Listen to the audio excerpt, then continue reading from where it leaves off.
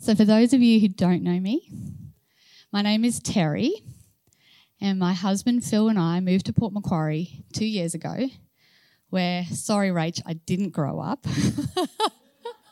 but that's okay, I have had many years there. And we took our 3 children with us. We've got a slide when you can throw it up. That's some of the crew up there.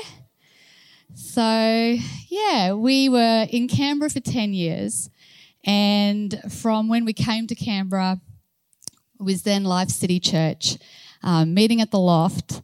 And the very first Sunday that we went there, we just felt home. And we knew it was for us. And so fast forward 10 years later, Phil and I were gathering leaders at the North. And we had been to India in 2017 to just go and partner with some work that was being done with orphan and vulnerable children. And when we came home, we really felt a stir within us for what's happening with orphan and vulnerable children in our own backyard.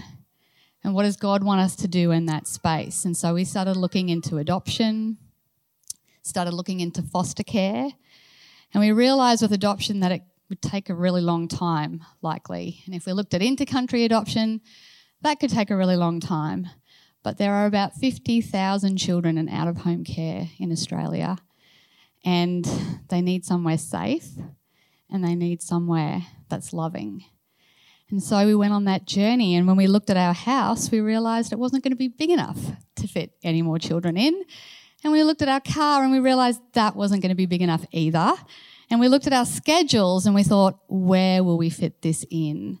And so we really started to make space in our lives. We prayed, we asked God to make space. And we looked at Port Macquarie for a number of reasons. We had family there. And so when you take extra children into your family, it's really helpful to have extended family. We had family in Canberra and we could have done it here as well. But we're thankful. We didn't know COVID was coming. God did. And, we're really thankful that we made the move in that way. It's proved invaluable. And we didn't want to leave Divergent. When you find a good thing, you don't want to leave a good thing. And Phil and I have never considered ourselves to be church planters. We've never thought that was something that God was going to put on our radar. But we chatted it over backwards and forwards. I was more in, he was more out. Now he's more in and I'm more like, oh, why did I say that? Yes, we'd do this. So much work. But God has been so faithful. So where we find ourselves today, wow, God's done a lot. So last year in July, we had 2 little people come into our home, and you can see them in that picture with all the kids. So Evie's holding, and he was 8 months. It was 2, and they were brother and sister, and like children in out-of-home care, they have hard stories. They came from a home where there was domestic violence, where there was alcohol abuse, where there was some neglect. And, the amazing thing about foster care is it changes your life in an instant. God doesn't work quickly, but he does work suddenly. And so one morning the kids had gone to school, and I remember my phone ringing and just going, I don't know that number. Sitting down at the dining room table as a caseworker said, I've got some little people that need a home. It's a brother and sister. Can they be dropped off in 3 hours? I'm like, okay. Phil was in Canberra for work. No beds, no bedding, no nappies. But I had 3 hours. So like good women do, and I'm sure good men as well, 3 hours was enough to get some nappies. My brother-in-law and my dad came and put up a bed and a cot. Actually, I think he had the porta cot to start off with. Anyway, so there I was, night 1, 2 strangers in my home, and I did not sleep that night at all. Jumped on my bed for about 4 or 5 hours and then passed out with a TV on. I don't even know what was on. And that began a journey. And I think that's kind of the heart of where I want to go to this morning, is living with Jesus and living his way is an adventure. and it's risky. I always run out of spit up here. I'm sorry. I don't know why.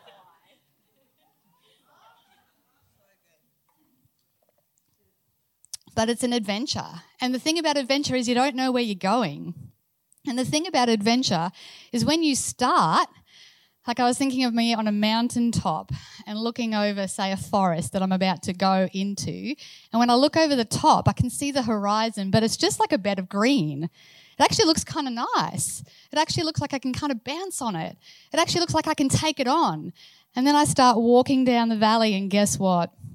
It gets muddy, it gets dark, there are bugs, there are snakes, there's ways to get lost. And that's the adventure. And that's where God wants us to live, because then we rely on him and we don't rely on ourselves. When God asks us to obey, to do what we can, he then steps in and does what only he can. And we've seen that happen with the children in our home, and we've seen that happen with our church community. So for the first 6 months, it was Phil, myself, Evie, Nora and Jude. Nora was the worship leader. She would set up the computer with YouTube. She would make sure that she'd listened to the song all the way through so we didn't have an ad in the middle of Waymaker where you're like belting it out and then blah, blah, blah, blah, blah, blah, blah. She was really good at it. Evie ran our kids' church. She would make the morning tea. She would set up the Right Now Media video, and off they would go while we read the word. And that's, again, the beauty of going on an adventure with your family. They come along and they see you in action and they learn things. And on the same day, two groups of people accessed our Divergent Port Macquarie page and came along the next Sunday. So suddenly we went to 6 people. And then we had another gentleman start coming on a Wednesday for LifeCom. And small beginnings. And when we moved to Port Macquarie, we really felt that God wanted to do something with us, like with new believers. We're like, there are great churches in Port Macquarie. We're not going to bring anything different. Phil and I are not that exciting. We have plenty of weaknesses. If you're in a church, stay in your church. But what our heart is to see new people come to faith, people who don't know Jesus. And even the people that have come through into our community have been people that are newish to town. They haven't been connected in a church. And we didn't want to just swap fish from boat to boat. We want new fish. We want to go into deep waters. And so Port Macquarie has generally been I almost said a geriatric town. That would have been I said it anyway. Anyway, it's been a retirement place. It's pretty, it's by the beach. They've got lots of good medical services. It's a wonderful place to live. But about 4 or 5 years ago, they built a university, Charles Sturt University, in town. And that's really changed, I guess, a little bit of the dynamic of the social setting there. And we went out to the university, I remember, with the kids. We had a picnic there. We prayed. We said to God, if you want to use us in this space, we want to be in this space, open the doors. We made a few phone calls. Nothing really came of it. And we just kept on doing what we're doing. Sunday mornings in our house, Wednesday mornings in our house, Friday nights. We had sent out emails, just cold call emails to all the pastors in town saying, hey, we're in town. We want to recruit and strengthen Christian foster carers.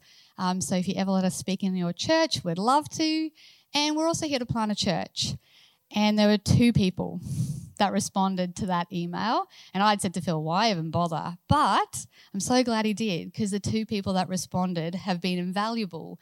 So one lady was from C3 Church, and they run a crazy youth program on a Friday night where Phil gets beaten up every Friday, like cricket bats, balls, those glow sticks that you can break open and put glowy, horrible stuff in people's faces. It's wild. And that has been his testing ground, and he's doing a great job, and I love praying for him as he walks out the door. And there are so many vulnerable children to be reached in that community. There's 50 or 60 kids that show up. No parents. The first night that Phil went, as he was leaving the grounds where they play sport, he saw some kids stealing a golf buggy from the golf course across the road and disappearing into the darkness of Warhope. It is wild, but God is using us in that place. And every time he wants to quit, and not go, he reminds himself that God called us to serve orphan and vulnerable children. And this is right up our alley. And what better way to do it? So I'm very proud of my husband. He's sticking in there. Liam, who came to help us plant a church, who's from here as well, he's done well. He's hung in at War Hope Youth for quite a while, but about 2 weeks ago he has had a broken arm from it, which God healed miraculously. Some kid tripped him over while he was trying to play rugby.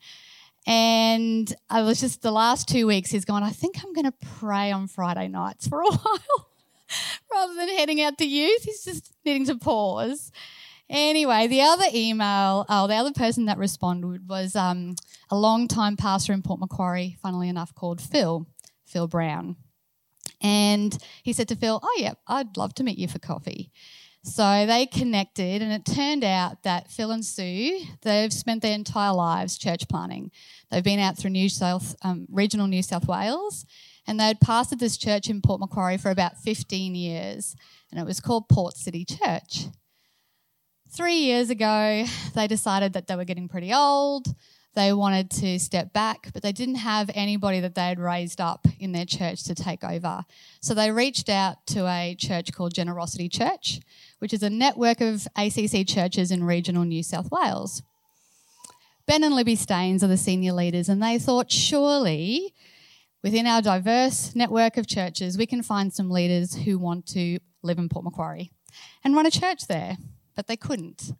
And so this last 3 months they decided we're actually going to close the doors of Generosity Port Macquarie.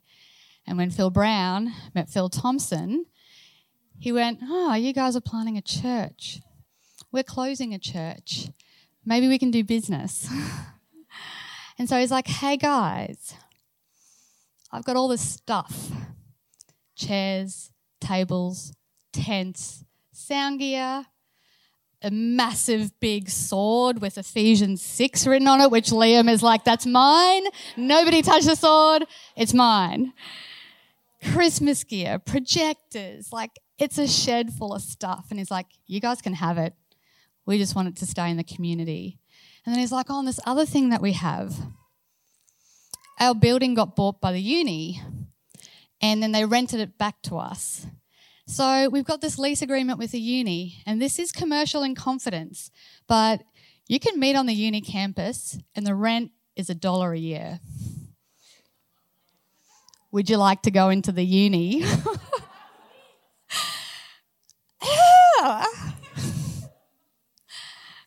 God, he makes a way where there is no way. There was no way in. In fact, at the front of the uni, there are these massive, big, black gates. And it was not lost on us when we walked up to that uni and Phil Brown gets out his swipe card, and the gates open. And there's this beautiful space, modern, state-of-the-art, ours. We could never have done it. I'm going to drink more water.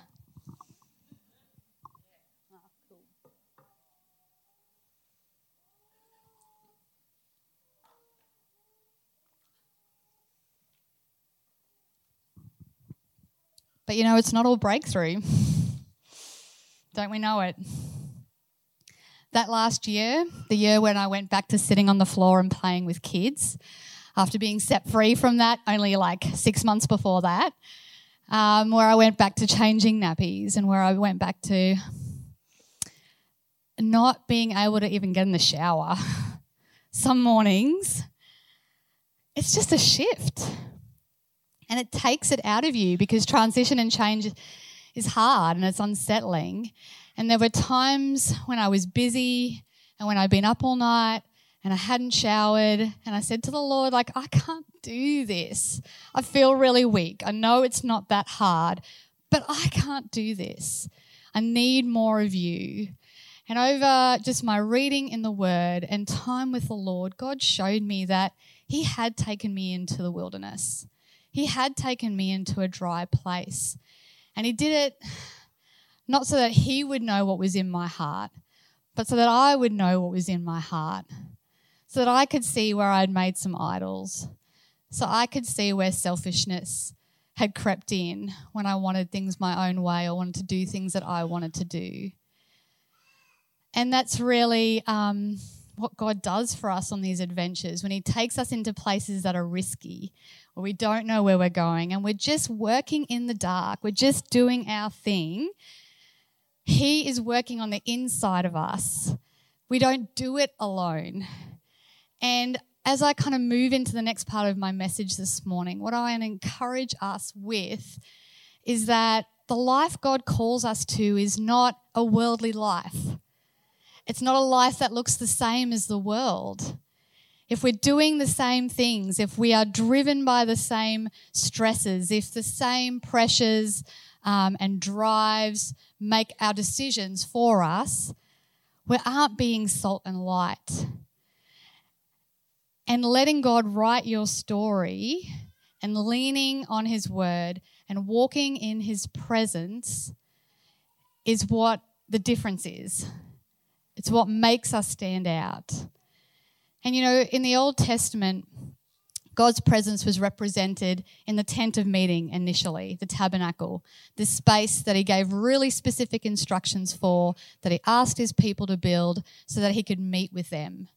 And then when they moved around the desert and when they moved into the promised land, they would pack the Ark of the Covenant that would go with them, and that came to represent God's presence when they were on the move. And some of you may know the story. They were moving the Ark of the Covenant one time from one place to the other, and they were doing it in a way that they weren't supposed to, and it kind of looked like it was going to fall, and somebody reached out their hand to stop it falling, and he died on the spot. God's presence is terrifying, but God's presence is what we need. And then you move forward and Solomon builds a temple where the Ark of the Covenant was housed, and that came to represent God's presence. And then you move into the New Testament and we see Jesus come to earth, God's presence in flesh. And when Jesus dies and ascends again back into heaven, he sends us the Holy Spirit. And he says, now each and every one of you is my temple. Now each and every one of you carries my presence. And that presence that we carry marks us out. It makes us different. And I was thinking and preparing this message this morning, I wanted to just look back into what was in the Ark of the Covenant, because I think that actually gives us a couple clues about God's presence and what it is going to affect in our lives. And so the very first thing, and these are in no particular order, but that I want to talk about. So within the Ark of the Covenant was a gold jar of manna. So manna is what God provided for the Israelites to eat while they were in the wilderness. Exodus 16:33 says, so Moses said to Aaron, take a jar and put an omer of manna in it. Then place it before the Lord to be kept for the generation to come. They keep the manna as a reminder of God's provision, of what he's done for them in the desert. But the thing is, we don't only rely on what God's done for us. That's how we remember. That's why we do communion. That's why we encourage each other to look back at our stories and go, look at God's faithfulness. Look at what he's done there and there and there. Won't he do it again? But we actually need his grace too for today. And not only for today, but in going forward as well with what he wants us to do. I'll just jump back because there's a scripture on here that I want to read. So Hebrews 9:14 says, how much more then will the blood of Christ, who through the eternal Spirit offered himself unblemished to God, cleanse our consciences from acts that lead to death, so that we may serve the living God. It's Christ's blood that does the work in our lives, and it clears our consciences, and that is our salvation. We are no longer condemned to death because of what God has done for us. But then it says, so that he has saved us from eternal damnation, so that we may serve the living God. I don't know about you, but service doesn't come naturally to me. In our culture, service is countercultural. We want to be served. It goes against our flesh to be served and to serve. And Jesus said, if you want to be great in the kingdom, be a servant. And he said, if you want to be greatest in the kingdom, be a slave. Be a slave? I like the parts of the Bible that tell me I've got freedom. I don't like the parts of the Bible that tell me I have to be a slave. But when we trust in God's provision, when we remind ourselves of what he's done and what we've got, it unlocks things in us. It releases us from certain responsibilities because God is the provider. When Phil and we had been in Port Macquarie, I think about 6 months, maybe not even that long, we had about 20 cents in our bank account. I went to Colour conference in Sydney, the last one that happened in the world before COVID, and my sister had to buy all my food for me on that weekend. And then in December, the job that Phil had here in Canberra, he was remote working, long story, it came to a close unexpectedly. And we were living in a rental house and we had 5 kids. And we had a Christmas party on our street and our house had actually gone up for sale in amongst all of that. And people were like, oh, we've seen the for sale sign. Oh, are you moving? And we're like, oh, we're renting and we're not quite sure what's going to happen. And people were like, aren't you worried? And we're like, we're not worried. We believe in Jesus. He's provided before. He's going to provide again. And he does. And he did. And Phil has a job still based in Canberra that God provided along with another job on exactly the same day at exactly the right time. And we just didn't have to stress about it. It just didn't take our focus off what was the main thing, which was planting a church, making disciples, leading our kids. So when you trust God's provision, you don't worry like you have to fight worry. There were some nights where I was worried. But I gave it to God and he gave me peace. The second thing that was in the Ark of the Covenant was Aaron's budded staff. So Aaron was a priest, he was a leader, and he had a stick that was dead. And God made almonds grow on it. That's a miracle. We have a miracle working God. And we should expect miracles when we're in his presence, when we carry his presence, when we're the people of God. Because like we said earlier, we can only do what we can do. God's got to do what he can do. And so in Port Macquarie, we are believing for Lily and Connor's mum and dad to get saved, to know Jesus, to be restored. We're praying for their extended family. We are praying for uni students to get saved. We're praying for old people to get saved. We're praying for young people to get saved. We're praying for everybody in between. But we can't do that in our own strength. God's got to provide the miracle. And I think when we walk in a world that is broken, that is hopeless, that is dark, if we're not carrying God's miraculous power, not trusting in his miraculous power, it doesn't look any different.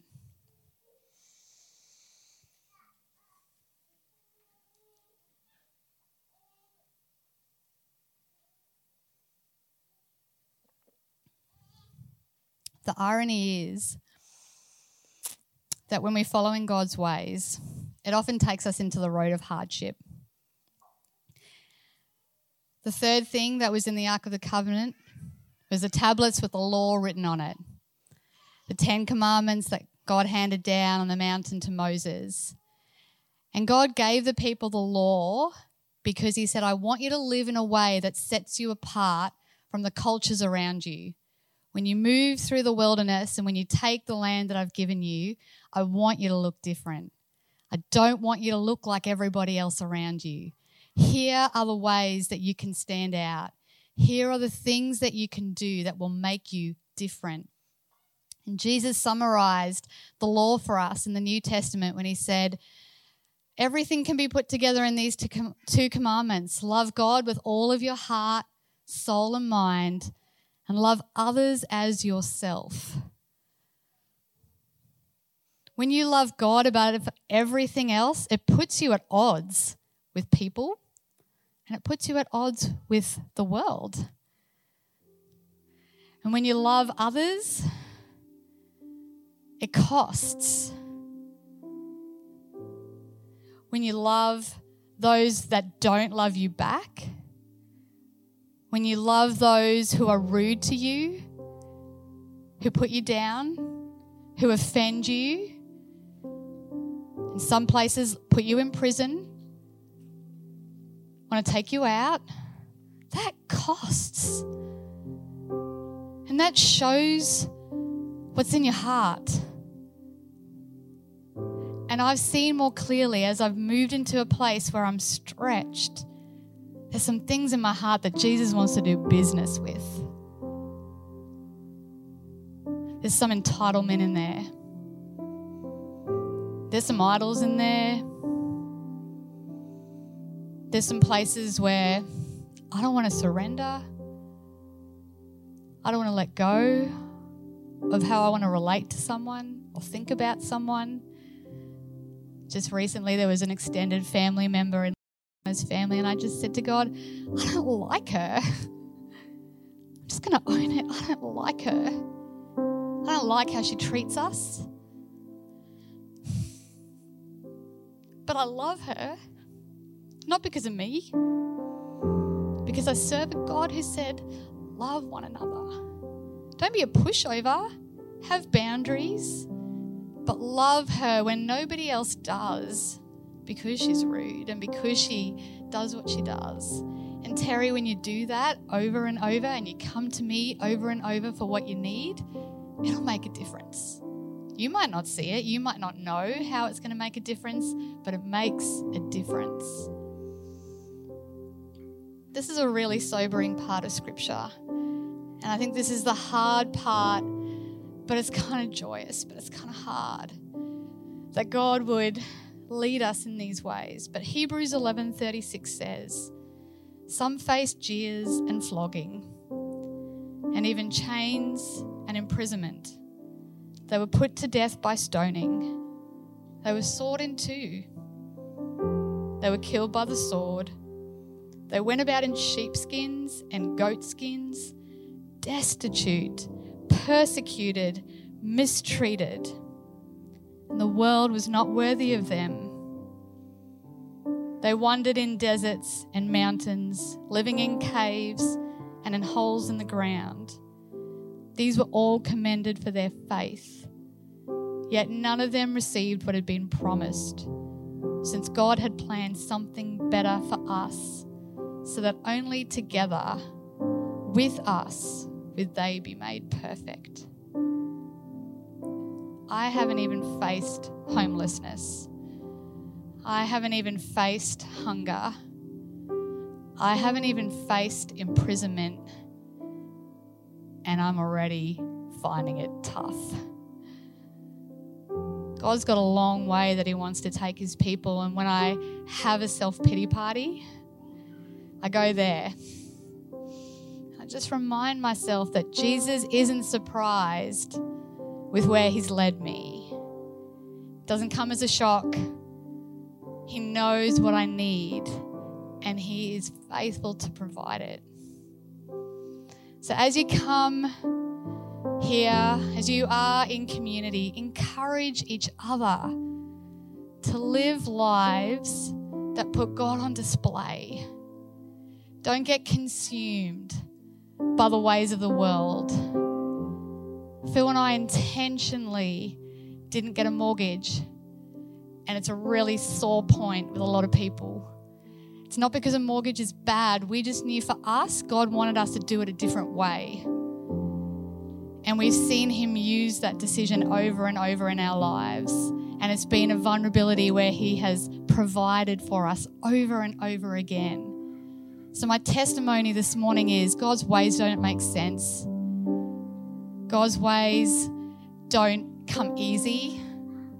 God's ways aren't comfortable, but God's ways are purposeful. When I go to bed every night knowing my purpose, knowing my King, knowing his favor, knowing his love, knowing his peace. And I wouldn't trade that for anything. Heavenly Father,